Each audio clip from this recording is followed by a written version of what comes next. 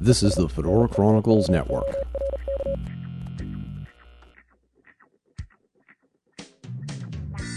The Metaphysical Connection, episode 13, is brought to you by Zazzle. Zazzle.com/Fedora Chronicles, where you can find plenty of products with our Metaphysical Connection logo right on them. This time on the Metaphysical Connection, Walt and I talk about, well, what else? Passing of Prince, Donald Trump's popularity, and, of course, the Ark of the Covenant to celebrate the 35th anniversary of the release of Raiders of the Lost Ark. Thank you for listening and enjoy the show.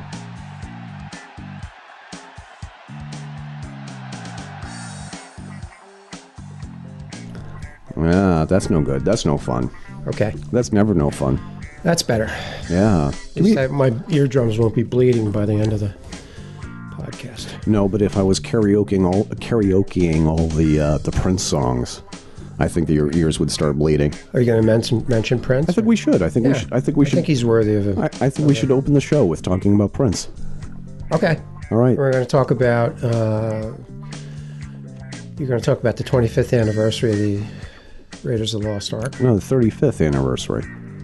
It's been 35. 35 years. I guess I did. Well, 81, right? Yeah, 81. Okay, that would be 30. Yeah. Okay. Yeah. Math lesson there. So, I was gonna mention Raiders of the Lost Ark during our next segment. That'll be the intro. That'll be the intro. Yeah. So, of course, wouldn't you know it? We're both away. We're both. Could you call it a vacation? I could. I don't know about you. No. You went to your in-laws, right? Yeah, absolutely. Oh, and by the way, they love the show, Walt. Of course. They love the show. They like the fact. It's good to hear. Yeah, absolutely. And I think they even mentioned a couple of topics for future shows. Oh, absolutely. That's good. We need to do a show on the concept of evil and where does evil come from. So I have some ideas on that. Absolutely. I think that I am the source of all of their evil because I married their one and only daughter. So of course they have some evil thoughts heading my way because. Just because. Well, the thing is like I like to wear red shirts and I have a goatee, and I listen to music like Prince. So obviously I'm Satan. No, I'm just kidding. Well, you might want to get rid of that pitchfork too.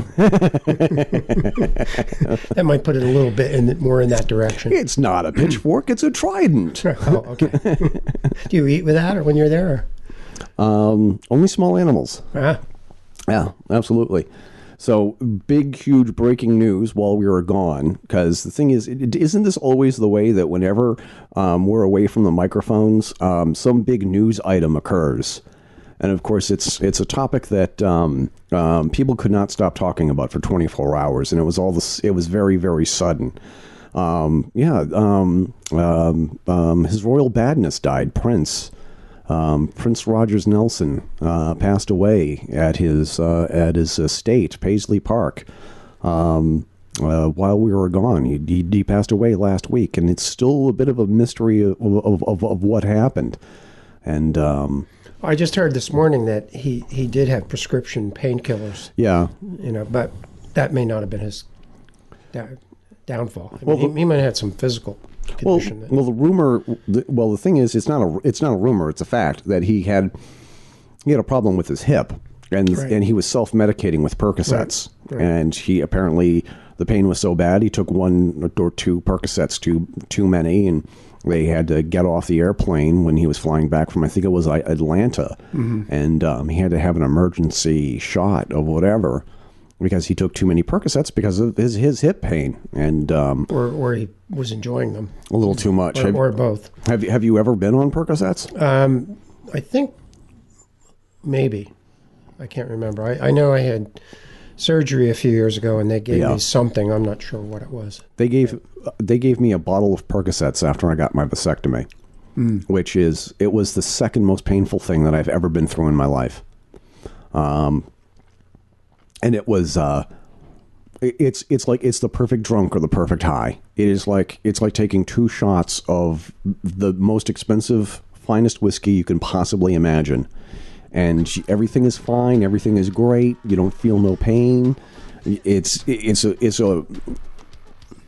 it's wonderful. It's hard, and I have a hard time believing that I'm actually talking about drugs like this. The real thing is that it gets a lot of people hooked. Oh yeah.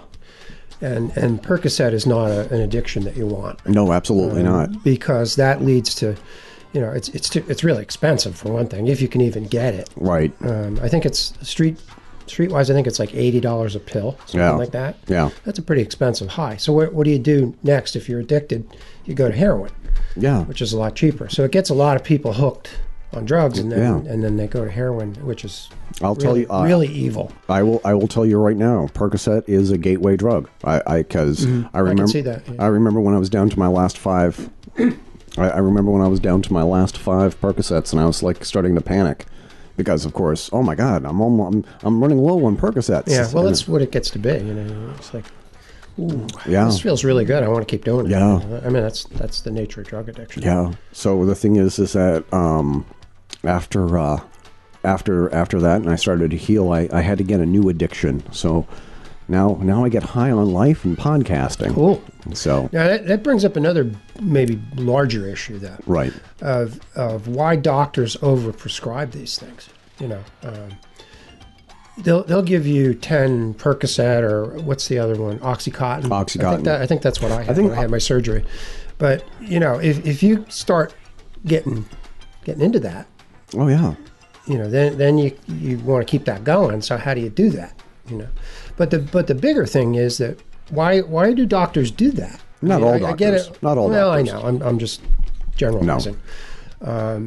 I know my wife is a nurse, so she's had some inside viewpoint on the medical profession, and they get a lot of kickbacks and perks from big pharma. I was about to say that. They get hockey tickets, like they get vacations, they get trips. Well, they're not giving them that stuff because they're nice guys. Yeah. Because they like them. They're giving it to them so they push their product. So, Dr. Feelgood, name your favorite porn star. Because if you can sell 1,000 Percocets, we will give you a night with your favorite porn star if you prescribe. That's a little bit of an exaggeration, Eric. But I know for a fact that these guys that even the companies that push medical supplies do that. So they push the doctors to use their product, whatever it happens to be. And these doctors, they're making what, $500,000 a year or something? I don't know, depending on the kind of doctor they are. Yeah. Do they really need that stuff? Probably not. But humans are humans. Yeah. So anyway, so when you think of Prince, what do you think Prince's legacy is, or when you think of Prince and his body of work, what do you think about? What comes to mind? Well, I think he merged a lot of different kinds of music. He merged jazz and blues and rock and roll and funk, absolutely, yeah. Into something that really resonated with people, and really gave a lot of people a lot of pleasure. His music was feel good music. It was party till like it's 1999. And he obviously partied beyond that. So, I mean, but supposedly he was a pretty healthy guy. I mean, he ate healthy and very religious too. Very religious. Well, that's a funny thing. He was really outspoken about some of the problems in the world. Well, one of the things that I wanted to talk about is that we need to dial it back to the 1980s. For people who don't remember the 80s, either they weren't born yet or they were too tweaked out of their mind. They were in a cloud. One of the things people do not remember about the 80s is that we had this absolute constant fear of nuclear Armageddon. It was every single day. And some days was worse than other, whereas the Cold War was building up between the Soviet Union and the NATO countries, especially the United States. And there were times where it was just like, we're on the brink of a mass suicide. We are on the brink of death, and Prince weaved a lot of that into songs like Purple Rain. People say, well, where does Purple Rain come from? Purple Rain is talking about the strychnine that falls out of the sky after an atomic bomb is set off. He certainly had a real social consciousness. Yeah, he really did. So his music wasn't just purely entertainment. Right. Although it was, to me, that's the purest form of entertainment, is when you can make people happy with it and enjoy it. Yeah. But still, raise their consciousness a little bit. Yeah. That's a true artist. And he was not afraid to tackle issues like government corruption, poverty, just anything you could possibly think of. He probably wrote a song about this social issue or that social issue. And who knows what he has in his vault? He's got hundreds and hundreds of hours of music that he recorded and never saw the light of day. Yeah. As of yet, anyway. Yeah. And some of it might be junk, but some of it might be really, really good. Kevin Smith said that when he was, he does this famous talk about his week that he spent with Prince, because Prince wanted him to do a documentary. And the thing is that his assistant said that he has like hundreds of songs in a vault and videos that have been filmed that have never aired, like fully produced with costumes and set design and all like that. They're just there, and it was just like, what's going to happen to all this stuff? And I hope they release it. Well, I saw his hairdresser interview, and he had some really, really variety of hairdos. Or if you look at the progression of his costumes and his hairdos and stuff. So apparently she was his hairdresser forever. Yeah. And, she, I guess, lived near him or lived, she was probably at the Paisley Park. Now, that really wasn't his house. That was more like his studio. Yeah. He had another house where he actually lived. Yeah. But she said people would just show up like Patti LaBelle and, all these artists, and they just jam. Yeah. For hours. He'd tape it and stick it in the vault. So who knows what's there? Could be great stuff. I think the best compliment I heard, somebody asked Eric Clapton, this is a while ago now, asked Eric Clapton what it was like to be the best guitarist in the world. Yep. And he said, I don't know, you're going to have to ask Prince. So, hey, does it get any better than that? I don't know. I think that one of the major takeaways that I have with Prince's legacy is that he made it absolutely, totally, perfectly clear. You can be as strange and as weird as you want to be, but you better be talented. Well, and he was. He was a natural talent. Talent just oozed out of him. Yeah. If you watched him perform and stuff, it was like breathing for him. You can. That's pretty rare. You can get up on stage and you can sing about any crazy whacked out thing that you want to. You can wear these purple jumpsuits or whatever, and you can change your name to a symbol or whatever for a year or two. But you better be talented. You better be really talented. The artist formerly known as Prince. Exactly. By the way, Eric has a purple shirt on today. Not just a purple shirt. And tie. A purple paisley tie. Yeah. Wow, I didn't realize. I didn't see the Prince connection there. I didn't get it at first. Yeah. It came to me, though. I knew that we were going to be talking about Prince, so I thought, okay, well, that's good. Let's get into it. So, yeah. Obviously, I'm going to have to ask, do you have a favorite Prince song? I can't say that I really was a huge Prince fan. One thing and this is very negative, but I really dislike Raspberry Beret. What? I did. It never worked for me. I don't know why. But Purple Rain, I guess, would be the one that I think of. When I think of Prince, that's the one that comes to mind, I guess. Unfortunately, I've never seen the movie. Have you? Purple Rain? Yeah. I'm sorry, Eric. I don't know what to say. I think I've seen bits and pieces of it. Yeah. I have to say I've never really absorbed it. How about that? Okay. All right. I'll let that go. There is a song on the last album that he did with his band, The Revolution, Prince and the Revolution. Parade, music from the motion picture Under the Cherry Moon. Not a great movie. Great album. Not a great movie. Yeah, the last cut on this is Sometimes It Snows in April, and it talks about the loss of a friend. He's talking about New Hampshire. Yeah. It's a song about New Hampshire. And he talks about the passing of a good friend. And whenever I think of it snowing in April, I think about all the friends that I've lost over the years who had died, unfortunately, too soon. And I'll definitely play a clip of that song for this podcast. But I think that the entire album, Purple Rain, I don't think that you could pull just one song off of Purple Rain. I think the thing is that they all sort of like flow together as one kind of coherent song, and the things that he was trying to say in that talking about, trying to find the love of your life in Armageddon, or after the bomb falls, which is what Purple Rain is really all about. Not the song, the actual song Purple Rain. That's what it's all about. I think that's very poignant. I think it is, and I think the thing is, it's difficult to love somebody when most of their skin is melted off. That's hard. Well, but maybe that's true love, though.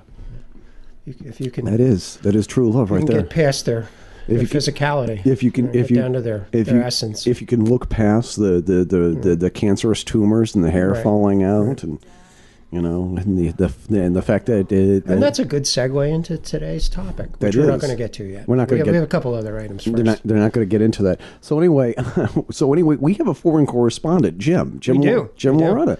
And he sends some of our... He's foreign correspondent in a sense that he's not from another country, but from another dimension. Oh, yeah, he is. He is from another dimension. And you thought I was weird, people. He's a cool guy, though. He's my best friend, actually. Well, what? And he's going to do a podcast with us. I don't think he's going to. No, he's going to do several podcasts. Well, okay, several. I want to get another chair in here, and I just want to pick his brain for hours. Oh, he's a brilliant guy. He is. Yeah. So he said the first thing that he sent us here is, did Putin just out the world's ruling class of reptilians? And this is going to be in our show notes, and I think that I'm actually thinking I'm going to actually break one of my golden rules, and I'm going to put the entire article in the show notes. So, Walt, what does it say about the reptilians? Well, I guess the point of it is that Putin is coming forward with information about a group that he says is the sort of the ruling force in the world. And it came about as a result of the Panama Papers being released. Yeah, I think he thinks that they're trying to, put the wood to him. So he's saying that there's a group of people that appear to be people, but really are sort of like shapeshifters, right? That are really reptilian. He doesn't really get into their origin in the article. But he says that there's a group of people that really make the wheels turn behind the scenes, and that they're trying to get to him, and that's why the Panama Papers were released. He mentions George Soros in particular. George Soros as being a reptilian. Yeah, and it's funny because he's been tied in with the Bushes and the Clintons and those kinds of people. So. Who knows? And he's funding all of these organizations. Oh yeah, he's really, really rich. He's like obscenely rich. Yeah. And he funds all of these kind of things. But that's his sort of public face, I think. Yeah. I think he's got another face, which may be scaly. I don't know. But it's pretty interesting that Putin, if this is legitimate, if Putin really did say that, I mean that's pretty strange. Yeah. I think that if somebody like Putin was to come out and say, and by the way, we haven't vetted the story yet, but the thing is, if Jim sent us the link, well, it must be interesting. Well, it's definitely interesting. It's I guess this was at a when did he say this, at a staff meeting or something? Or so I know it says in there one of his chief of staff or something was trying to calm him down and keep him from not going there. Yeah. And he was obviously ticked off. And here's what because the thing is that this is going to be for the episode 13. Lucky number. Ark, lucky number. And we're going to print the link, and we're going to ask you to tell us what do you think about this? What do you think about Putin talking about aliens and all like that happy stuff? Interesting. And there's another guy who has been really scoffed at. His name is David Icke. Yeah. You've heard of him? Only because you brought his Bible in today. Well, that's only one of them. He's got a number of Bibles. Yeah. Actually, I'm going to read a quote from that to start the podcast with, which really doesn't have anything to do with reptilians in some sense. Yeah. But he's been saying for years now that there's this ruling group of reptilians that are the people that rule the world, essentially, from behind the scenes, and they're shapeshifters. Yeah. They present themselves as humans, but there's and if you look on YouTube, there's all kinds of a lot of stuff like about where people are talking and their appearance shifts a little bit, changes, like so you catch a glimpse of something a little bit different. And it's all kind of hazy, not real definitive. I guess if it was definitive, it would be on CNN. But it's interesting. It's an interesting notion. He feels like the whole royal family, because he's English, David. Yep. He feels like the whole royal family are reptilians, like the Queen and and they've been descended from that. Reminds me of that lineage. Reminds me of an episode of Doctor Who, whereas it's like well, Doctor Who's pretty prophetic. Yeah. When you really look at the premise of it. Absolutely. But his underlying thinking is that these reptilian aliens came to Earth, probably 100,000 years ago, and there's more than one reptilian race that's intermingled with the human race. Apparently, there's more than a few alien races that are messing with us. Right, and this is what his basic theory is, and that they have now worked their way into this alien or this reptilian group. Yeah, has really worked their way into all of the halls of power, not only power but entertainment and all the things that are used to control people. I'm half joking here when I say, hey, maybe Prince was going to out the reptilians and they iced him. Hey, I thought about that. He's been pretty vocal over the years about those types. He didn't get into reptilians, I don't think. Anyway, not that I ever heard. But a lot of his music did have the metaphysical connection, if you know what I mean. Yeah, absolutely. Absolutely. Yeah. So that who knows? I don't know. It's an interesting story. Yeah. Keep your eye on. I think it's fascinating. Keep your eye on Donald Trump. Well, see if he changes. See if he looks a little scaly at some. Well, he looks a little scaly anyway, I think. It's the hair. It's the hair, yeah. But moving on to Donald Trump, he did pretty well in the last primaries. Yeah. He swept some pretty big states. Well, before we start talking about the actual Donald Trump news that I have on the screen here, so what do you think about Donald Trump's success as a politician? Why is he doing so well in the United States with a voter? I think that he's opening a channel for people's disgruntlement with the political system that we have and the fact that we pay taxes out the wazoo, which, okay, well, that's what you have to do as a citizen, but what are you getting for it? The whole government is a total mess. Well, it's dysfunctional. The roads are a mess. Bridges are falling apart. Yeah, our school system is abysmal. Yeah, and you know a little something about that too. I do. I was in education for a long time, and I know that the people that are in education are not necessarily the highest level type people that should be there. Right. The schools, are crumbling. Our schools should be the best in the world. Not only the physical plant, but the availability of technology, the level of instruction, the curriculum. It should be all state of the art. And it's not. It's not even close. No. It's probably, I don't know, I don't have any statistics, but if you compare the educational system to the we spend more per student per capita than any other country in the world. We actually double or quadruple. Where does it go? I don't know. Administrators. Well, I don't know. I mean, my son, when he was in high school in a district a couple towns over from here, he had to share books with people. Like, that blew my mind. Like, how in this day and age does a high school student have to share a book with another kid and they can't bring it home to study from? Where's the sense in that? Come on. In the United States? Well, I don't get that. I'm sorry, I don't get that. Well, here's something that I even offered to buy his own copy of the book, and they said, "Oh no, you can't do that."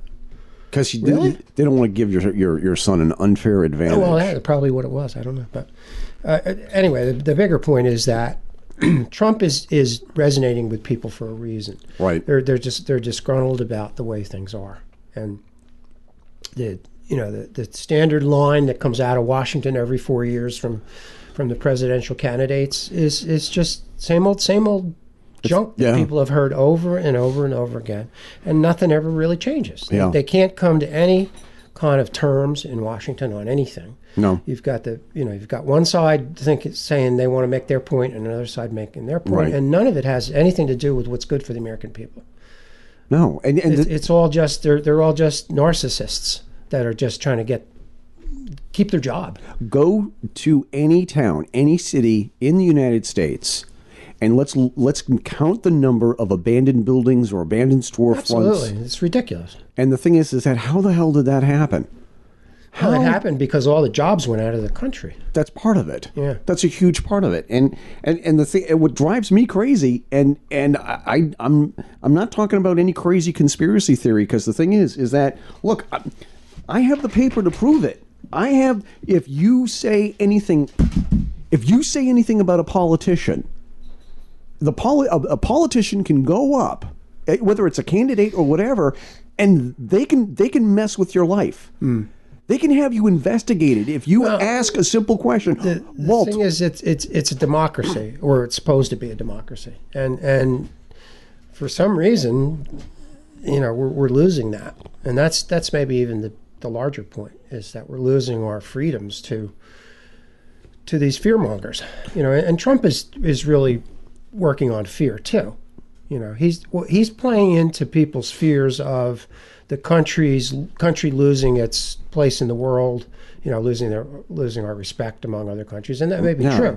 I'm not saying all the stuff that he's saying is incorrect. I don't think it is. No. But I do think that he's a marketer. Yeah. And he's good at it. He knows how to market a product, and he's the product now. And that's maybe that's where politics is leading. Maybe it's a big reality show now. Yeah. Oh, well, I mean, look at Donald Trump. I mean, what is Donald Trump's claim to fame on television? I'm not talking about in New York City as a developer. The Apprentice show. Right? The Apprentice. Yeah. Yeah, and I don't really know. I haven't paid real close attention to him. I never really thought he was that interesting, but now he's surprising people. I mean, he started out as a kind of a joke. Yeah. And he's no joke anymore. He's pretty damn close to the Republican nomination. Yeah. In case you haven't noticed. Yeah. The states that he won are bastions of intellectual thought. Connecticut, Pennsylvania, Rhode Island. Those are not jerkwater states.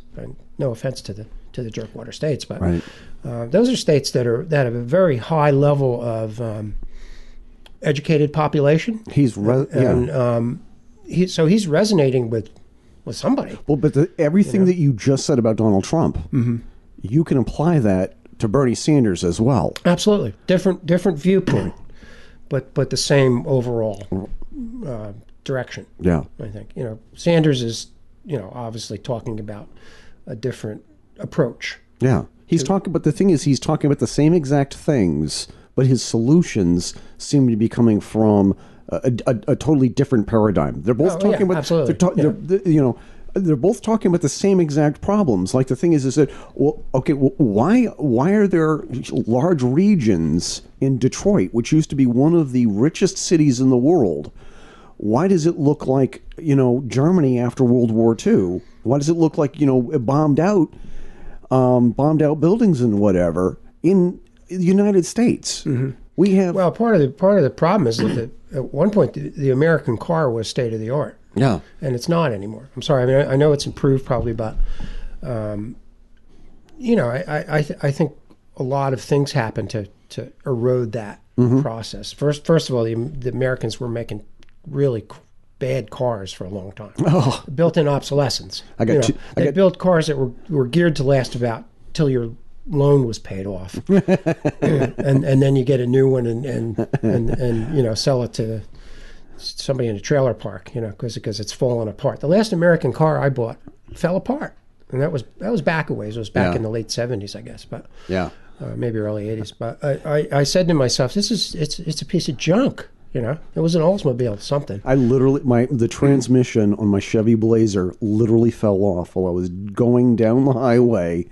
Well, I just saw in the news this morning or last night, the Ford F-150, which is a truck that they've been making forever. Yeah. The transmission kicks into first gear. automatic transmission kicks into. So if you're going down the highway at 70 miles an hour and your trans kicks into first gear, what the hell do you think is going to happen? You're going to be looking at a big piece of metal behind you. If other cars are running over and going. If it's me, it's my luck. I'm going to probably be flipping tail over end.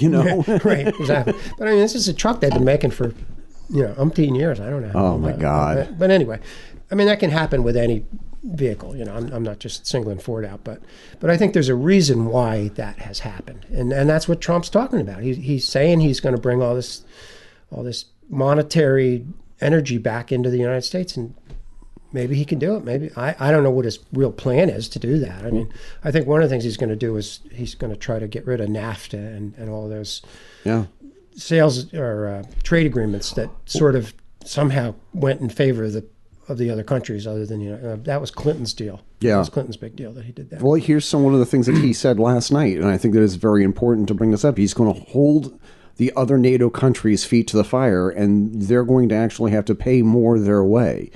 Because the reason why so many NATO countries have free health care is because they're not paying an exorbitant amount for their military. Exactly. We're footing the bill. We are their military. Absolutely. We are their military. And that goes back to the end of World War II. After World War II was over, that's when NATO was formed, and somehow we got to pay reparations for Europe for like billions of dollars that we put into Europe to rebuild the Marshall economies. Plan. Yeah, the economies and stuff.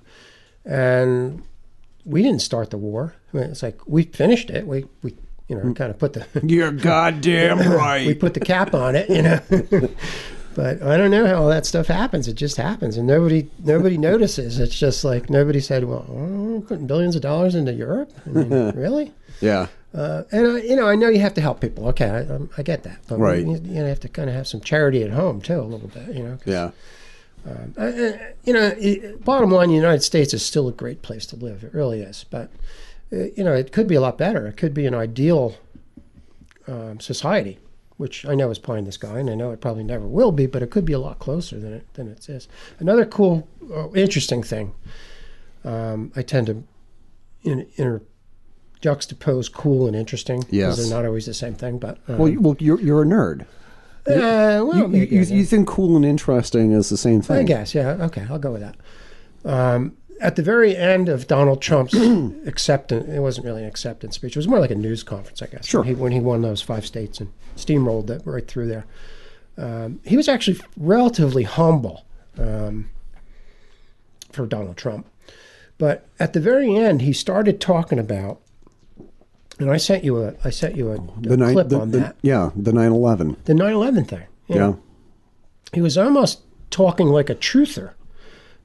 Like he was saying that people don't know the reality behind 9/11. Everybody was blamed on Iraq, right? And Iraq wasn't the culprit. That was just an excuse for the United States to go in there. Yep. He was saying that the Saudis were behind it. Which gets back to a big, huge news item from last week, because the thing is that the Obama administration was going to release some documents, and that would put the blame on the Saudis. Yeah. Now, who's friends with the Saudis that are good friends of yours as well? Good friends of mine. Yeah, you mentioned them regularly on the podcast.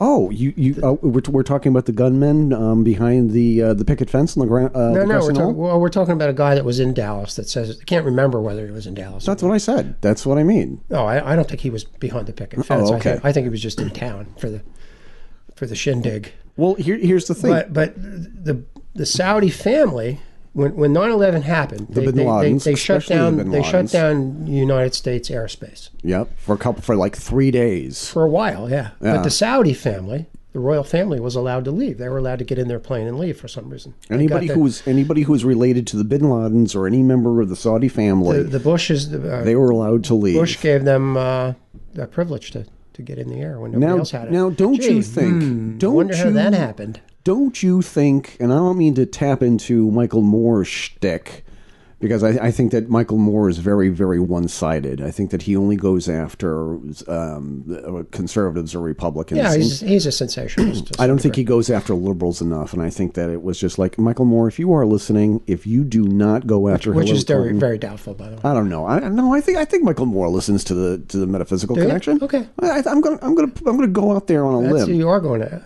Hey, Michael, how you doing? Yeah. Hope you're enjoying the show. Yeah. You better do a story on the whole thing with Hillary Clinton and the fact that she mishandled top secret information. But that's another story. Michael Moore was one of the first people to really sort of bring this to the American conscience, who had brought up the fact that it was just like Bin Laden's family members who were here in the States, members of the royal Saudi family, were allowed to leave. Wouldn't you think that the NSA or the CIA, the FBI would sequester these people and they say, okay, we want to know where your brother Ben is hiding. Where's Ben? Forget Waldo. Forget Carmen Sandiego. Where the funk? They don't want to know. They don't want people to know where they were. That's I think, fairly obvious. But the thing that's really was interesting to me, and whether this was done intentionally or not, I don't know. When he started talking about this was on CNN now. I was watching this. I don't know about the other networks. They cut him off. Yeah. He went off. And normally he talks till he walks away. Yeah. When he started in on this 9/11 topic, he got, into it for maybe 2 or 3 minutes. And he got clipped. And they cut him off. I found that very curious. Whether that was by intention or I can't see any other reason for him to do it. Why would you shut him up? Why would you? This is what are you doing? This is great. This is great radio. I don't know. This is great TV. I don't know. They did. I was like, wait. I want to hear more about that. And they went back to the studio. With, with all the people in the. Let's talk about what he was saying. So let's get into it. So anyway, I just think that if he really pursues that, that's going to be interesting. If he really goes there. I mean, I don't think he's any fan of the Bushes, but who knows? I don't know how all those things go. I know Clinton and Bush were tied together. Yeah. So. They talk smack about each other, but but that's just the front. That's just what they do, and they get together behind the scenes and laugh. And I actually wrote a couple of articles about the 9/11 Commission and how it is in fact a work of fiction. Because the thing is that you had people who were part of they were behind the policy of making sure that the CIA and the FBI and all these agencies didn't share information. It's the same as the Warren Commission, basically. Yeah. It's no different. It's the same. It's a sham. It is. It's just a cover. It's part of the whole elaborate cover that whatever they're covering, there's a lot of possibilities. It's almost allowing criminals to act as the prosecution against themselves. I saw an article. I'm not even sure where I saw it now. I don't think I sent it to you. But there's a woman, a female, a pretty respected scientist, that's now saying that there's no way that the fire caused by the jetliners could have brought the building down. I know that's been said by other people. A lot of people have said that, yeah. But the difference is, with this is that she's saying that there was some kind of a ray that was used that was pointed at the building that sort of evaporated the structure and crumbled it so that the whole thing it was aimed at it in a pivotal point. Yeah. Let's see if I can dredge that up. Yeah, we'll put that in the show notes. Yeah, I'm going to see if I can find it. Now, of course, I run across these things and I read them and I don't remember where I saw it. But I did really read it. I'm not making it up. But that segues into something about we're going to talk about today and also the next show after that. Exactly. Because she said it was something that was very similar to what Tesla was working on. Yeah. He was working on a death ray. Yeah. Which could apparently take down airplanes and things like that. Yeah. So we're going to start with one fell swoop. So we are going to start talking about the very first original death ray. Yeah, absolutely. The oldest death ray known to man. Right. No, but I think that what we should do is we're going to take a quick 5-minute break. I'm going to play some commercials. And some Purple Rain. And some Purple Rain. And please. Oh! Ouch. Please don't play Raspberry Beret. I'm sorry, Prince. I just couldn't get next to that song. It was just too hokey for me. Okay. All right. And he's entitled to hokey. He wrote a lot of good songs. He wrote a really lot of good songs. He's entitled to a hokey song. I mean, a lot of people love that song. But hey, he'll be missed. You know, I mean, maybe you and your wife swayed to that song. I don't know. Or danced. I have fond memories. Danced badly to it, I'm sure. Are you saying I'm a bad dancer? No, I'm not saying that. Okay. All right. I'm blaming it on the song. Stay tuned, folks. Carol, no offense.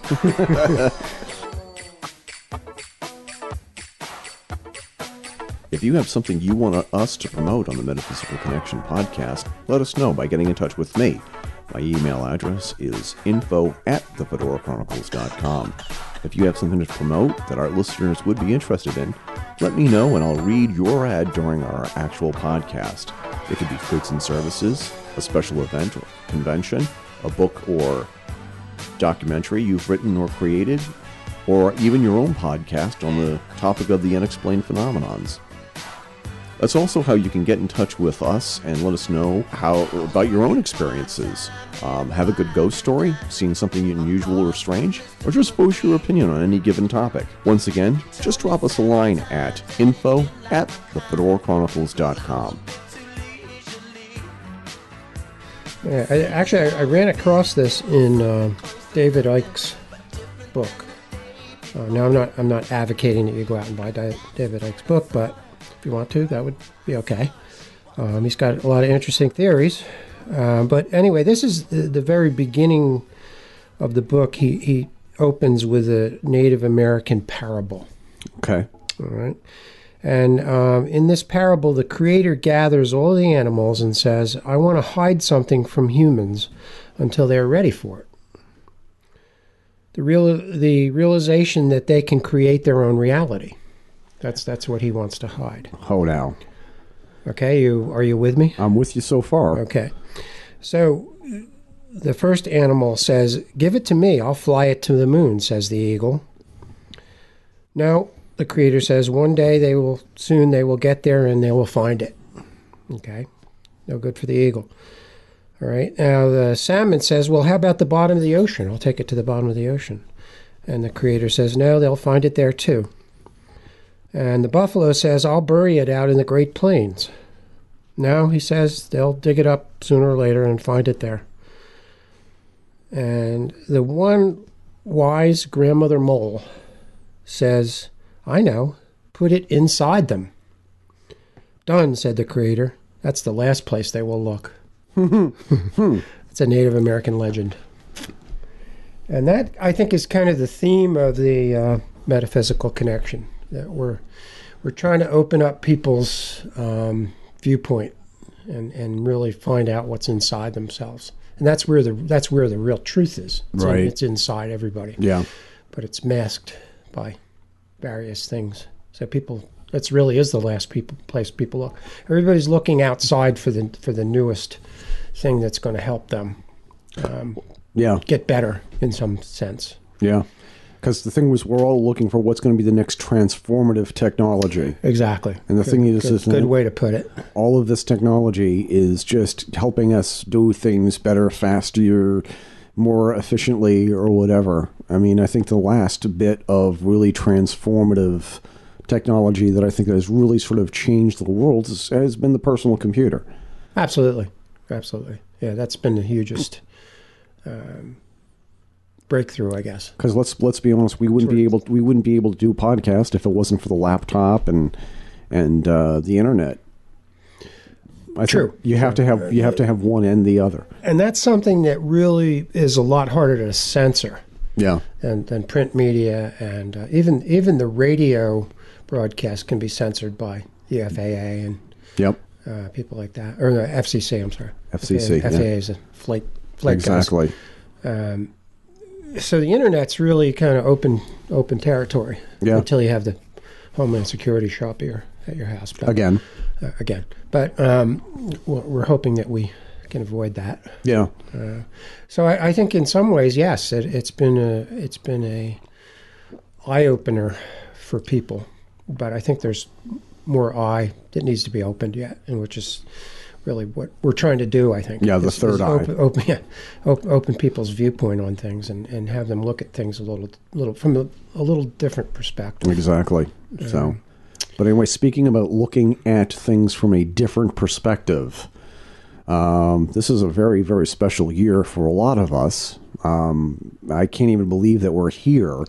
This is the 35th anniversary of the release of what I think is probably one of the greatest movies ever made. It's not only an action-adventure movie, but it also works on another level about how the everyman could overcome any obstacle with a little brain power and a little muscle. And we're obviously talking about Raiders of the Lost Ark, which introduced us, especially me, to a character who grew up in a fatherless environment and gave me an example of what a man really could be. You don't have to have superpowers. The only real superpower that you need is like what's going on between your ears.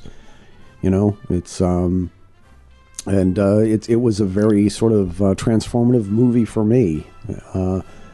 It opened up a lot of doors for me, looking at things other than just Star Wars. Not to mention using a whip. That's my wife's department. So anyway, we are obviously, by the title of this podcast, the Ark. We're going to be talking about the Ark of the Covenant, and we're going to talk about the origins of the Ark, and then we're going to talk about, well, what do we think the Ark really was, Walt? And you and I have two different perspectives, and of course you got these copious notes that you took and you wrote to celebrate this. You actually wrote it in ancient Hebrew. So go ahead. I refined my writing a little bit so Eric could read it. He didn't study under the handwriting teacher of Ra. As well, I actually have a challenge for Eric. He has positioned himself as a somewhat of a Raiders of the Lost Ark expert, I would say. Let's dial it back. How many times have you seen the movie, man? I lost track after the first 50, I think. The first 500. But here's a challenge for you, though, Walt. Did you go to see it more than once in the movies when it came out? Of course, but here you go. You were pretty young when that came out. Yeah, I would think I was 13. But here you go. Here's a challenge for you. Okay. Name another fan of Raiders of the Lost Ark who is a bigger fan of me living in southeastern Vermont. You can't name one, can you? You cannot name anybody. A bigger fan of you? A bigger fan of Raiders of the Lost Ark. Than you? Than me. Name a bigger fan of Raiders of the Lost Ark who lived in southeastern Vermont. I only know a handful of people that live in southeastern Vermont. So right. Well, you can't do it. None of them would fit that. Who is it? You can't name anybody who is a bigger fan of that movie than me. You can't. That's a pretty limited group, though. That doesn't really give you much juice. Well, at least I'm good at something. Okay, so here's my challenge. Okay. And if you get this, I'll be amazed. Okay, sure. When at the end of the movie, when they put the Ark supposedly in the Smithsonian in a crate. Yep. Okay. What was the crate number? Oh, you don't know it, Eric? See, now if I was going to tell you that, you're gonna go nerd. No, I'd fall out of my chair actually and knock the microphone over. Go ahead. Okay, it's 9906753. Okay, and what's the significance of that number? I don't know. I'm just saying. If you add it up, maybe it comes out to be some Masonic symbol or something. Yeah. I don't know. But no, I was just kind of playing around a little bit. I happened to see that in an article, and I thought, I wonder if Eric knows that off the top of his head. If you did, I would have been very, very, very surprised. That's it. That's my PIN number. Oh, darn it! I thought you were going to say it was your IQ, so, which would put you in the range of the Anunnaki or something. Yeah. Anyway, a little levity there. Let's talk about the Ark here. So the movie itself, I think, really it really treated the Ark well. I mean, it wasn't put out as a hokey kind of thing. Yeah. You know, which some of the later movies were a little bit more in that direction. Right. Yeah. I'm not going to argue with you there. But the reality of it is that what the movie was really based on was that Hitler actually was really looking for artifacts. As a matter of fact, I'm going to right behind me, we have a post-it note. A show note for that, yeah. So we'll get more into that at some point. But the premise of the movie was that, you know, it was with the drama was that the Nazis were trying to get this Ark of the Covenant, which is very true. Which is very true. Which is very true. And so it's not something that's just made up for the movie. Right. It really was something. Now, why did they want that though? There's some thinking that it was some kind of a spiritual thing, that Hitler knew that if he got that and a couple other things, he'd have all the pieces for world domination. Yep. Now, the other viewpoint is that he knew that he and his general staff knew that it was some kind of a weapon, some kind of intense weaponry, right? That the Nazis could A, use, or B, figure out how it worked and make more of their own. Yep. And to me, that makes more sense from my viewpoint. Maybe sure. Not from yours. I don't know. As to why they were looking for it. So that really gives the movie a lot of authority right off the bat. Yes. It's just not a made-up premise. There's also something that was actually the Nazis really were looking. I mean, they were sending out squads of people looking for these things. You know, so they were serious about it. They weren't just kidding around. Yeah. You know? And the other way of thinking is that what if they had found it? Exactly. And what if it really is some kind of weaponry?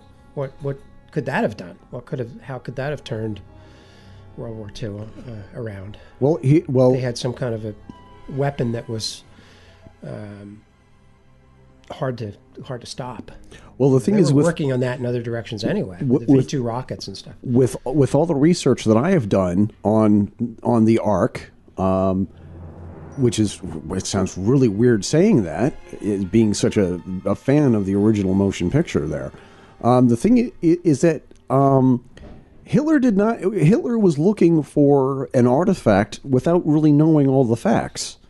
Because the thing is, one of the things that we're going to talk about in this podcast is that if Hitler actually did get his hands on it, Hitler wouldn't have been around for very long. Because you look at throughout the entire history of the Ark, what happened to the Ark when the wrong people got a hold of it? True. Talking about the origins of the Ark. Are you going to go biblical on this? I'm going to go biblical on you. Okay, I know you like to go biblical. I'm going to go biblical. I know that's your thing. So here's this guy Moses, and Moses goes up to Mount Sinai, and he has a conversation with God. And God says, my people need a couple of basic rules so that they won't go too far down the road. Awry. Yeah. And it says, and God, with the power of God, carves 10 basic rules for living for the Hebrews on these stone tablets. And Moses comes down off the mountain after having this experience with God. One of the things people don't realize is that Moses went up a relatively young man. When he came down, he had all this gray flowing hair, like he had spent a lot of time up there in a short period of time, relatively speaking. And he comes down and he sees all the Hebrews. You look like Arlo Guthrie, I think. I think so, yeah. So he went up as Bob Dylan and he came down as Arlo Guthrie. Right. So he comes down the mountain and he sees the Hebrews worshiping a golden calf that they had created in his absence. And of course, they're having a big, huge party like it's 1999. BC, 1999 BC. And he gets all upset and pissed off, and he smashes the tablets, saying, "You're not worthy of these rules," something like that. Sorry for the horrible Charlton Heston.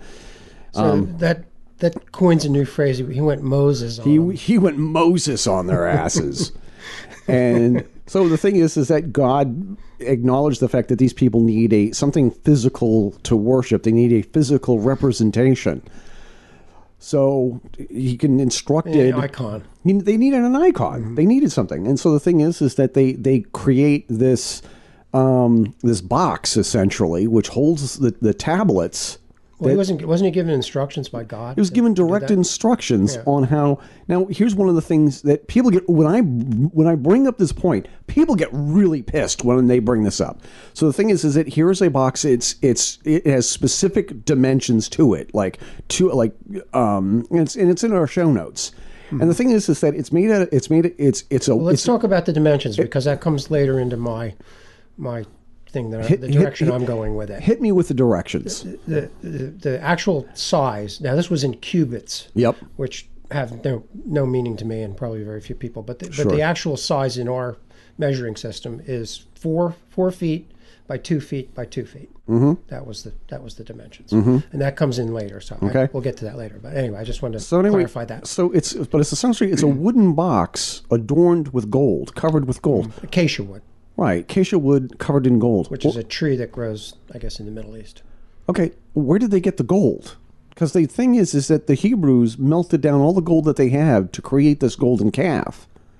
And I said, well, obviously, they took the golden calf, they melted it back down again to create the ark. And people say, that's sacrilegious. Why? How dare you say that? What do you mean they recycled the gold that was used? Yeah, but the calf was an item that was negative. I mean, it was used for it was a golden idol. Why would you lose your crap over that? I don't know. I don't get it. I'm fine with that. I think they'd have to get it somewhere. Yeah, it wasn't like they were rolling in gold. Exactly. And stuff. Exactly. They had yet to corner the diamond market in New York City. Exactly. That was way in the future. Yeah.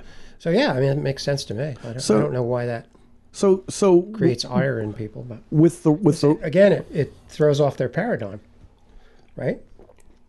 Exactly, like for whatever reason, like that gold was tainted because it was once used for the gold. Yeah, it's only the reason the reason why it's used is the tainted part. Right. So so they have this box with the tablets, and throughout Hebrew history, until that they're invaded by the Babylonians later on, every anybody who does not have the special anointment, who are the people who are not wearing the special clothes, wearing the special vestments, as it were, you had to be a special class of person. You have to have a special anointing, whatever that anointing was, and I'm going to get into what I think that was. And you have to approach the ark that was hidden in the tabernacle. Only a few selected people could go into the far room of the tabernacle, which is like it was a traveling road show in tents. And the thing is like the tent was segmented. You had like the first segment, which was for all the rabbis, but not even they could go into the final room where the ark was kept in. Only maybe 3 or 4. And there were special people who were only allowed to see it, and it's like these people had to be chosen and trained by Moses and then Aaron. And there were a couple of instances, especially in, I think it's 2 Samuel, where these other people steal the ark. And the thing is that they run away and they steal the ark, and they, as they're running away with the ark, they drag the ark through a river where they fish. And wouldn't you know it, the river dies. Mm-hmm. Well, actually, backing up a little bit, when the Jews escaped from Egypt, Moses led the Jews out of Egypt. Apparently, they used the ark to part the Red Sea. Is that not true? No, they didn't. Or maybe it was the River Jordan. They used it at some point. It parted. At some point I think it was later the River on. Jordan, maybe. Yeah, but maybe that was later on. Yeah, I mean the thing is that they didn't, because they didn't have the. I mean they had all the gold that they had. All the gold that they had was melted down later on when Moses was at Mount Sinai. But the thing is that they would use the ark would be in front of the caravan when they were traveling in the desert, quite a bit ahead for all those years. Right. And the thing is that they would clear the way, and it says in the Bible, they marched around Jericho For 7 days. For 7 days, they blew their horns. The trumpets, and then the walls came. Like the song, the walls came tumbling down because of the power of the ark and the trumpets blowing at the same time. And it was, and supposedly when they were going through the desert, it was shooting out sparks, and killing serpents and creatures that were in the way of the. But before the ark, they were during the day they would follow this this dark pillar of cloud, and at night they would follow this pillar of light. And then when the ark shows up, and it does exactly what it sort of like clears the way. But every time the unanointed get a hold of the ark, bad things always happen to these people. Yeah, they get zapped. And the thing is that after the thieves had the ark for a short while, everybody was dying, their hair was falling out, tumors and lesions were growing all over the body. And then they brought it back to the Hebrews and say, here's your ark back, sorry. Yeah, we didn't really want it. Well, what does that sound like? Will you take your ark back, please? What does that sound like? Tumors, hair falling out? What kind of energy are we talking there? What does it sound like to you? Chernobyl? Hiroshima? Nagasaki? Yeah. So, are we talking about a nuclear Three Mile Island? There's some thinking that the 10 Commandments that were actually in the box supposedly. Right. Now there's supposed to be 3 things. There's supposed to be the 10 Commandments, the tablets. Now, are these the tablets that Jesus broke? No, Moses. Or Moses. I'm sorry. Yeah. They're supposed to be mixing up my biblical figures. Right. Sorry about that. Yeah, Moses. You said smashed the tablets. Right. Now, but God made a new set, right? Apparently, it depends on who you ask, because the thing is that in some of my research there was actually more than one ark, and they had different copies of the tablets in those other arks or whatever. So there's supposed to be more than one ark, according to different sources. Yeah. So the 10 Commandments that are in the ark, they're the ones that are intact? They're the smashed tablets. The smashed ones, right? Okay. And then there's supposed to be manna in there. It's another thing, yeah. And Aaron's rod. Yep. Whatever that significance of that is, I don't know. Whatever that is. Yeah. Aaron was. Who was Aaron? I'm not sure if I don't. Was he Moses' son? I think it was Moses' son. Yeah. Okay. So these items were put in there. I'm not quite sure what the significance of that is. But the manna, we've talked about before. The manna, there's different spins on that, too. Yeah.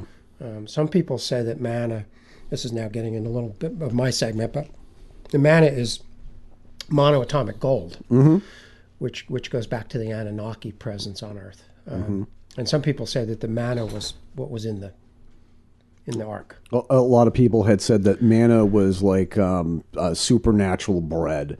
Like it was bread that had all the nutrients people would need to survive out in the desert. Wonder bread. Right. Really wonder bread. Real wonder bread. Yeah.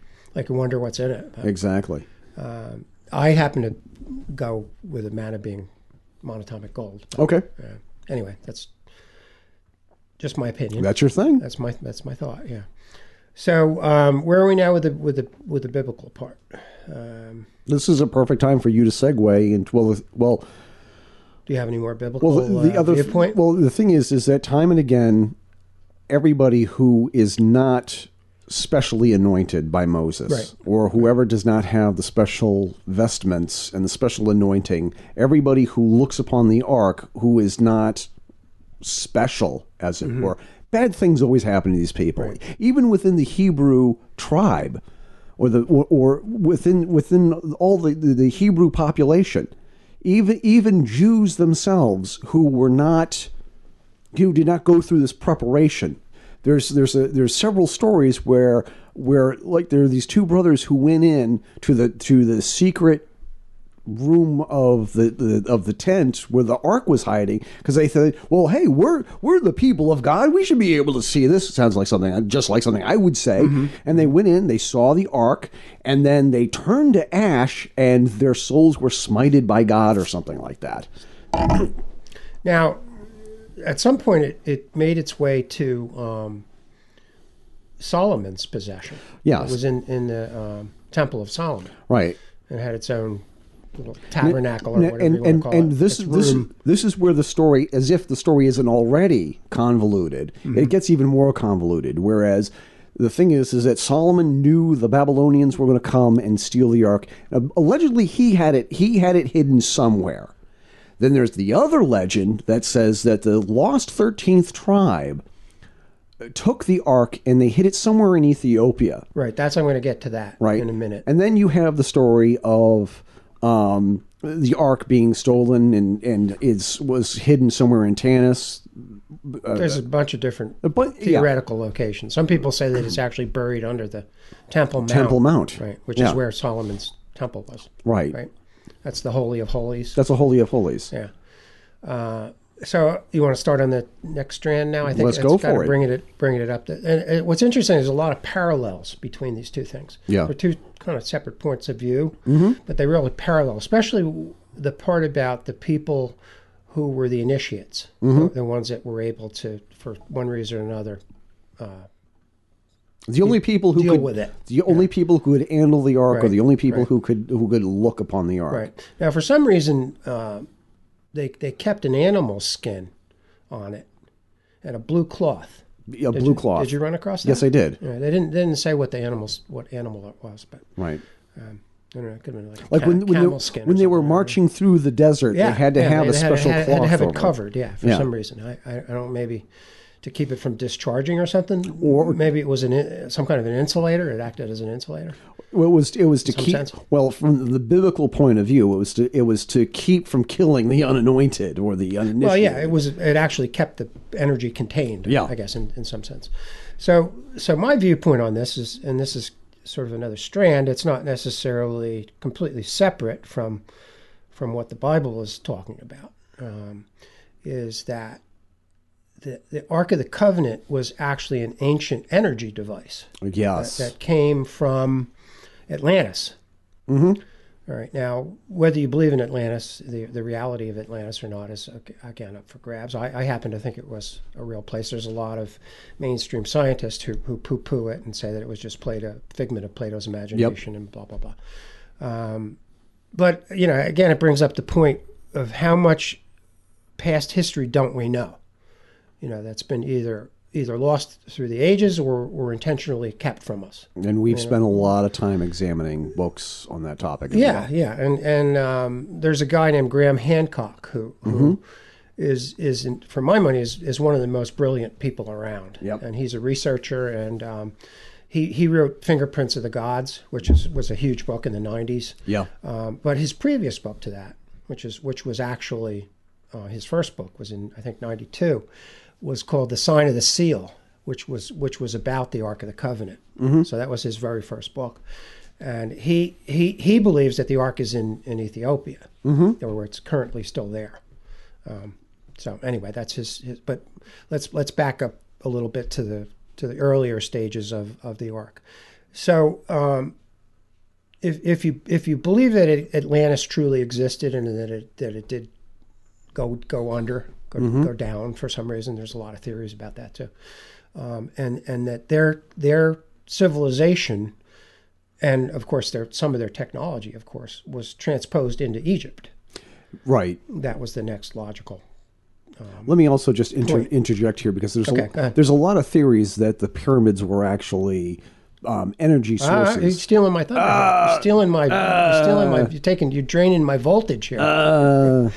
So yeah, sorry about stealing your thunder like that. I'm really sorry. That's okay. I'll overlook that. So what you're saying is true. One of the things that's very strange about the pyramids is that there are really elaborate paintings inside. Okay. And hieroglyphics and things like that. Sure. However, the odd thing is that there's no light source. Yeah. So I guess some of the theory is that they use torches. Or mirrors to reflect. Which has been disproved. Right. That's been debunked. So what did they use as a light source to do these elaborate paintings? I don't know, Walt. Well, I mean, I can guess. I'm going to postulate that the Great Pyramid of Giza was actually an energy generator.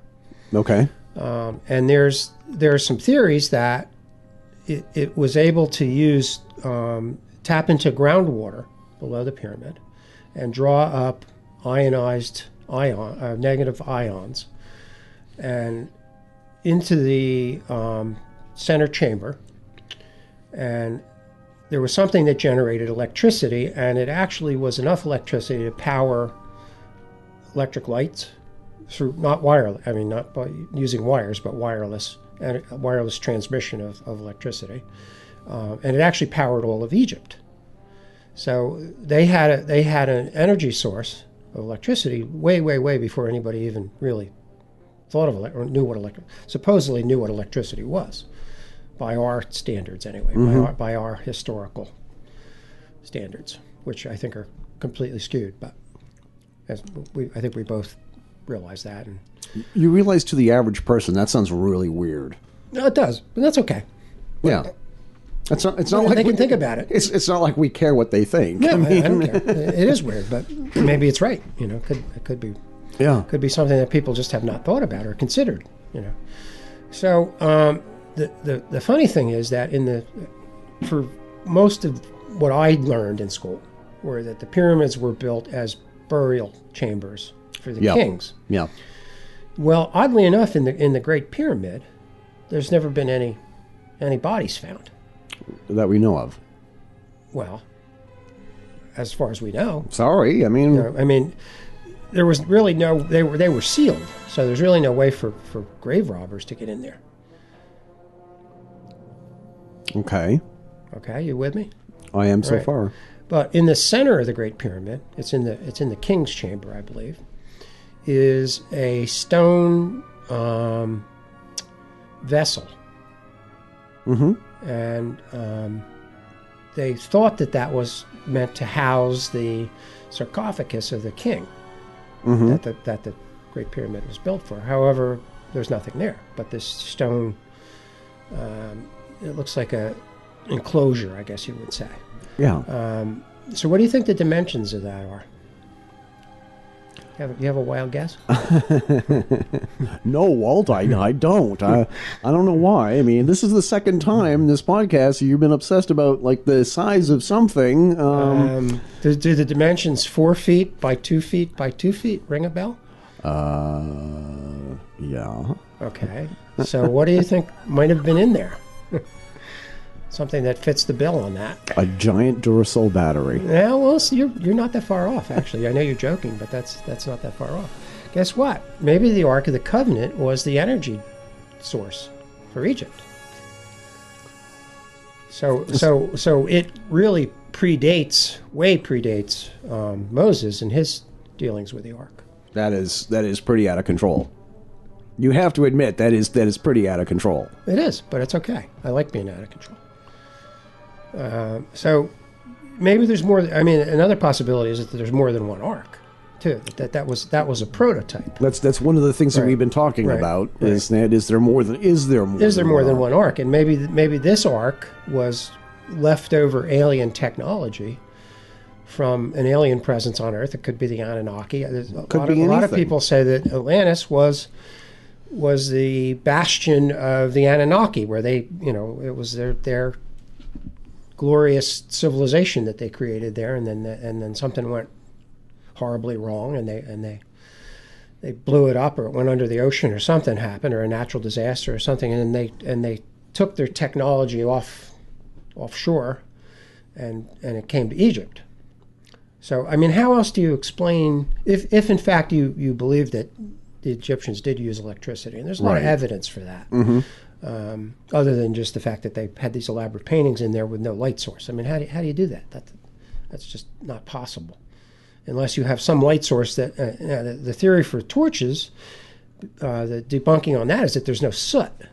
There's no soot, and a torch would produce soot on the ceiling, like a candle would. And if you know anything about burning any like you have that candle going there, now that's gonna leave soot on something. Yeah. So how do you explain that, other than the fact that there was some kind of a light source that we can't explain. And also in traditional ways. And like I said, or like I started to say, if you know anything about burning anything within an enclosed space, there's a story about my father who was driving around in an old Volkswagen Beetle with the hibachi, with the windows rolled up, and what was he doing with hibachi? he was driving around. He was cooking some hot dogs, while he was driving. Wow. And he pulled over and he passed out. And it turns out that because he was using a hibachi in a Volkswagen Beetle with the windows, you got heat out of that too. Probably. He got a lot of That's heat. unusual. I've never heard that. I've seen a wood stove in an old hippie van. Yeah. Well, I've never heard that one. That's apparently that's pretty out there. As a matter of fact, my father almost died of like carbon monoxide poisoning. No we're overdosing on charred hot dogs. Anyway, getting back to the what I'm saying is that. So you're saying your father was a mini Ark of the Covenant? Is that... No. What I'm trying to say is that it's like if you're burning something like torches in an enclosed space, to produce a lot of light, you're also burning up a lot of oxygen, and you're also true. That's another point. That's another science. I don't know if whether or not that was such a safe idea or not, but I mean, I could be wrong. You seem to have a pretty good command of science principles. More than your average bear. Okay. Did you take physics? In high school? Oh yeah. Okay. So I've got a little challenge here for you. Okay. Now this is going to tell whether Eric was listening to his teacher or if he was staring at the legs of the cute girl next to him. I know what I would bet on. But anyway, hit me, Walt. Do you know what a capacitor is? A capacitor? Yeah. It's like a battery. It's not. Yeah. In some ways. And the thing is that it's an electronic device. It's in the same family as like a transistor, and although they do different things. Because the thing is like if you have like raw electricity coming over a line, you want a capacitor to sort of like even it out, like to get rid of all the highs and the lows. Well, you're close. Okay. So apparently you were partially listening to the teacher and partially looking at the girl's legs next to you. And anyway, we'll figure out which percentage that was. But really, what a capacitor does is it stores a charge. Oh yes. And what it is now, this is a little technical, but it's going to make sense to you in a minute. Yeah. It's two plates that usually very thin plate. And a capacitor is usually a very small thing, like in a radio or something. Right. Now, my father was an electronics engineer, so he knew all about this. Same as my dad. And he said that capacitors and transistors were the biggest breakthrough in electronics in forever. Ages. Yeah. And there's some thinking. Yep. This is getting a little off topic. Was that those two items came from reversed engineered alien technology from Roswell. Okay. Which happened at Bell Labs in New Jersey, which I lived about 10 minutes away from when I was a kid. And my father always talked about Bell Labs and how great it was. He didn't get into the alien technology part of it, but so anyway, so what is a capacitor? A capacitor is two plates that are conductors, okay, that can transmit electricity or absorb it, and an insulator between. Now, in a conductor, in a capacitor in a radio, say, it has air as the insulator. So let's go back to the Ark now. Let's think about that. What is the covering on the outside of the Ark? I think we just spent like 15 minutes on this. Okay, I'm just gold. Just reviewing. Gold. Okay, what is gold? It's a great conductor. Absolutely, for so many reasons I can't even explain. Okay, what is the box made out of? The box is made out of like some kind of wood. Acacia wood. Wood. Right, which is a tree of some kind. And what's in the inside of the box? Oh, it's supposed to be the Ark. I mean, it's supposed to be the tablets. What is it lined with? What is it lined with? You said something about some animal skin or something. No, that's on the outside. Okay. What's the inside lined with? Maybe you didn't get. Maybe you didn't. It's lined with gold. More gold. Okay, so you have gold on the inside. Gold on the outside. You have wood in the middle, and you have gold on the outside. Does that sound familiar? Sounds very familiar. Does that sound like a capacitor? It could very well be a capacitor. Okay. So what does a capacitor do? It stores energy. Yep. So one plate accepts electrons, and it stores them until they're released. And it goes through to the other plate, which releases them. So it's like a flow. Electricity flows from one point to another. Sure. So theoretically, if the inside of the Ark of the Covenant was charged, which would be in the Great Pyramid, it would be charged by the negative ions coming up from the groundwater into the Ark of the Covenant, inside of it, and stored there until it was released. Is that making sense to you? It's making a lot of sense. Okay. So that's one theory. And theoretically, the pyramid itself is set up as a giant transmitter. Number one, it is made from granite. The inside of it, anyway, is made of granite, which has quartz in it, which is crystalline, conducts electricity. The outside, which is most of it is eroded now and gone, was limestone, which is an insulator. Now the capstone, which is no longer there, I don't know what happened to it. There's so many theories about what happened. Yeah. Anyway, it's no longer there. It was either stolen or somebody did something, hid it somewhere. I don't know. But that was made out of gold and a combination of gold and crystal, which was the transmitter.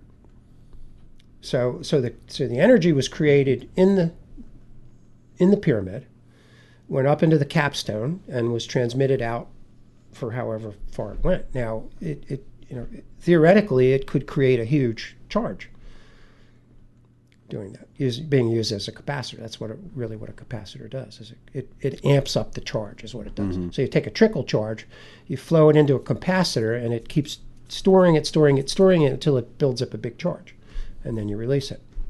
In a radio or something, it does it very quickly. Yeah. But so theoretically, in Egypt, that Great Pyramid was the energy transmitter for Egypt, which powered all of their devices, their cell phones and stuff. I'm joking about that, but.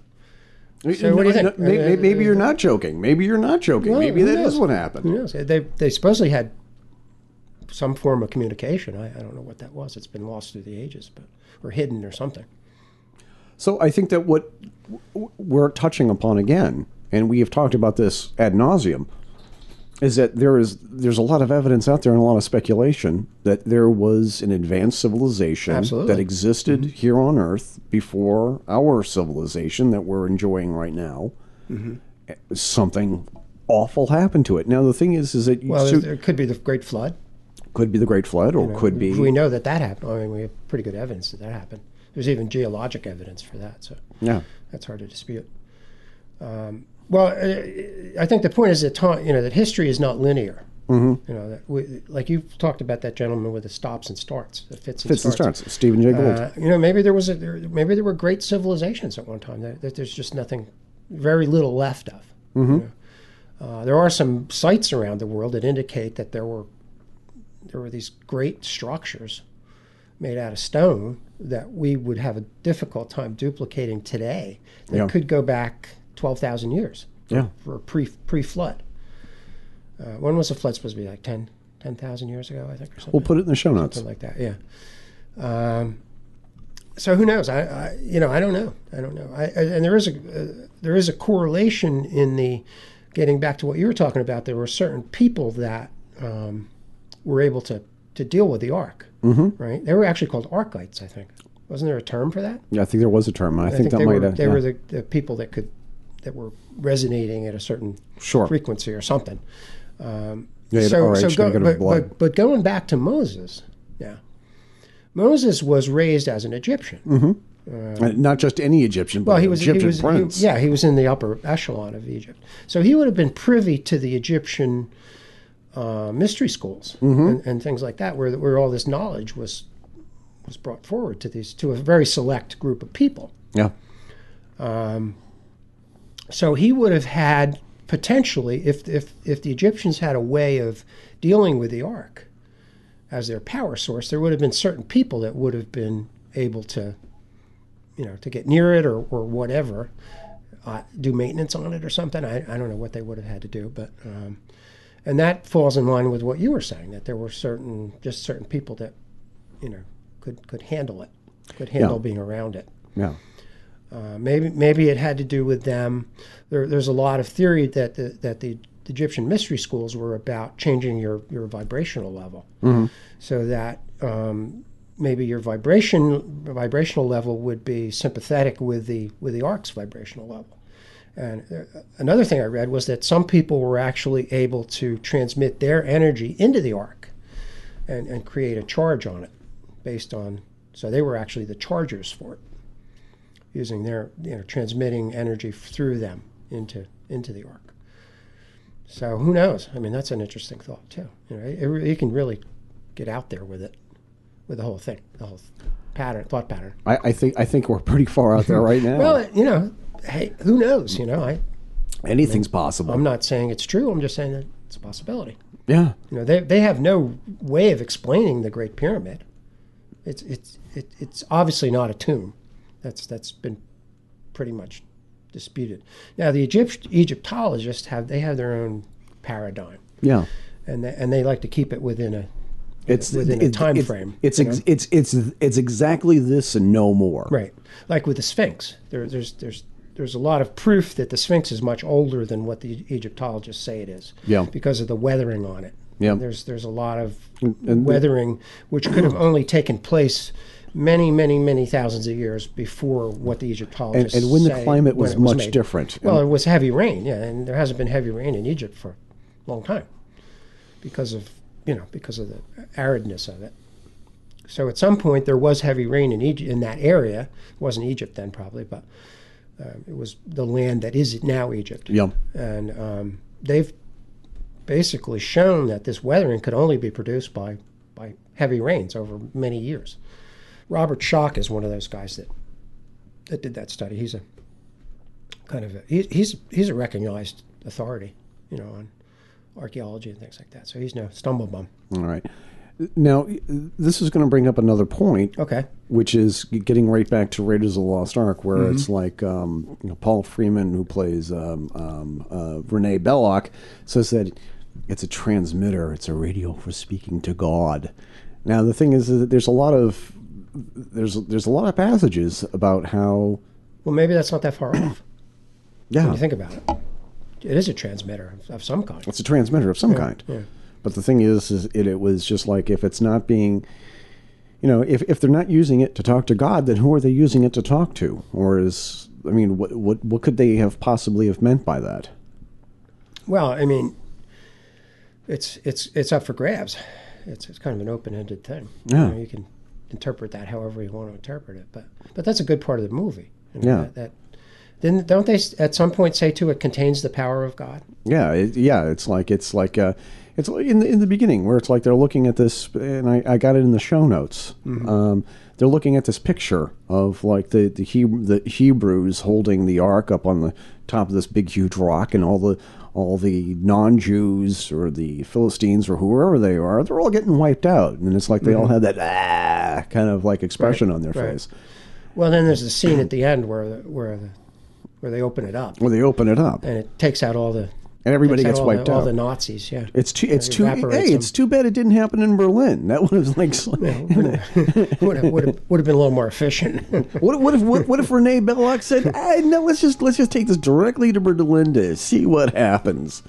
And then of course at the end, as we were talking earlier, it gets put in supposedly in the Smithsonian, but what Area 51, the real Smithsonian, when they keep all their secret stuff. Yeah.